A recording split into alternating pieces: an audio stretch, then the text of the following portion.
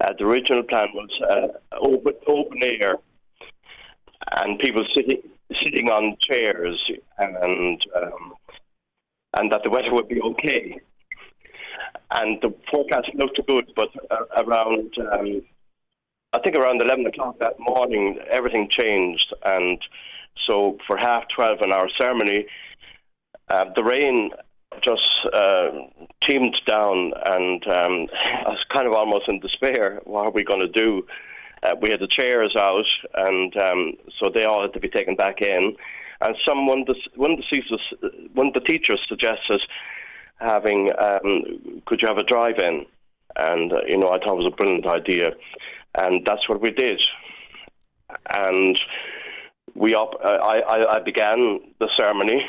I did intend having mass, and the weather did not make that possible, so that was abandoned. So we just had the ceremony on its own right, and it was a very beautiful ceremony, a very powerful ceremony.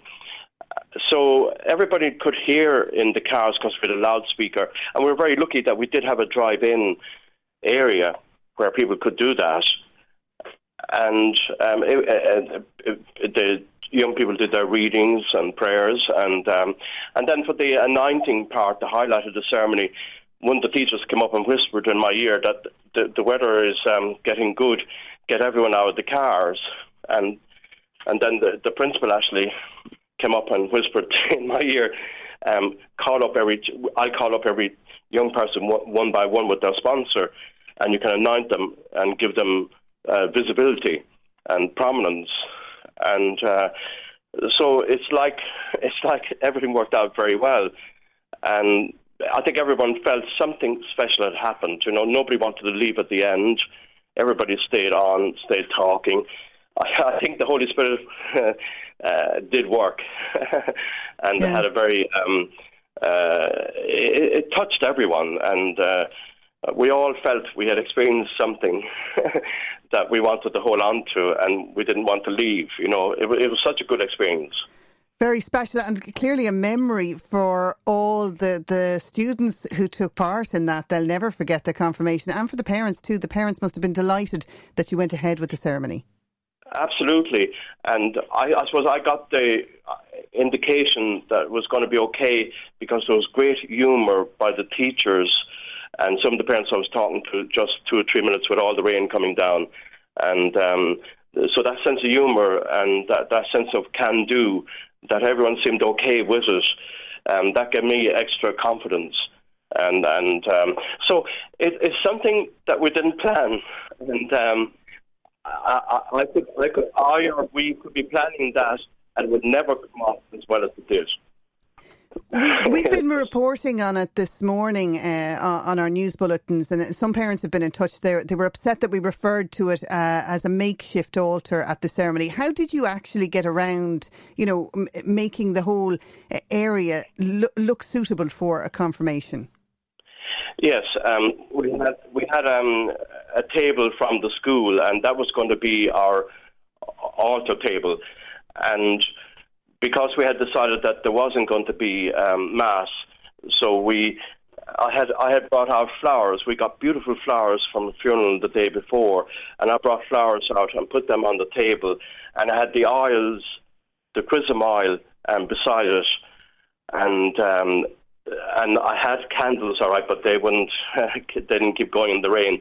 And so that gave a focal point to the whole ceremony. We also had a podium there as well, and that gave, I suppose, a sense of the space. And we also had music. We had sacred music at the beginning and during the anointing, and that we started off with the music. I asked everyone, look, we're in a special space now, a sacred space, so we're going to have the music to lead us into it, and everyone, from what I could see, everyone readily entered into it and became part of it.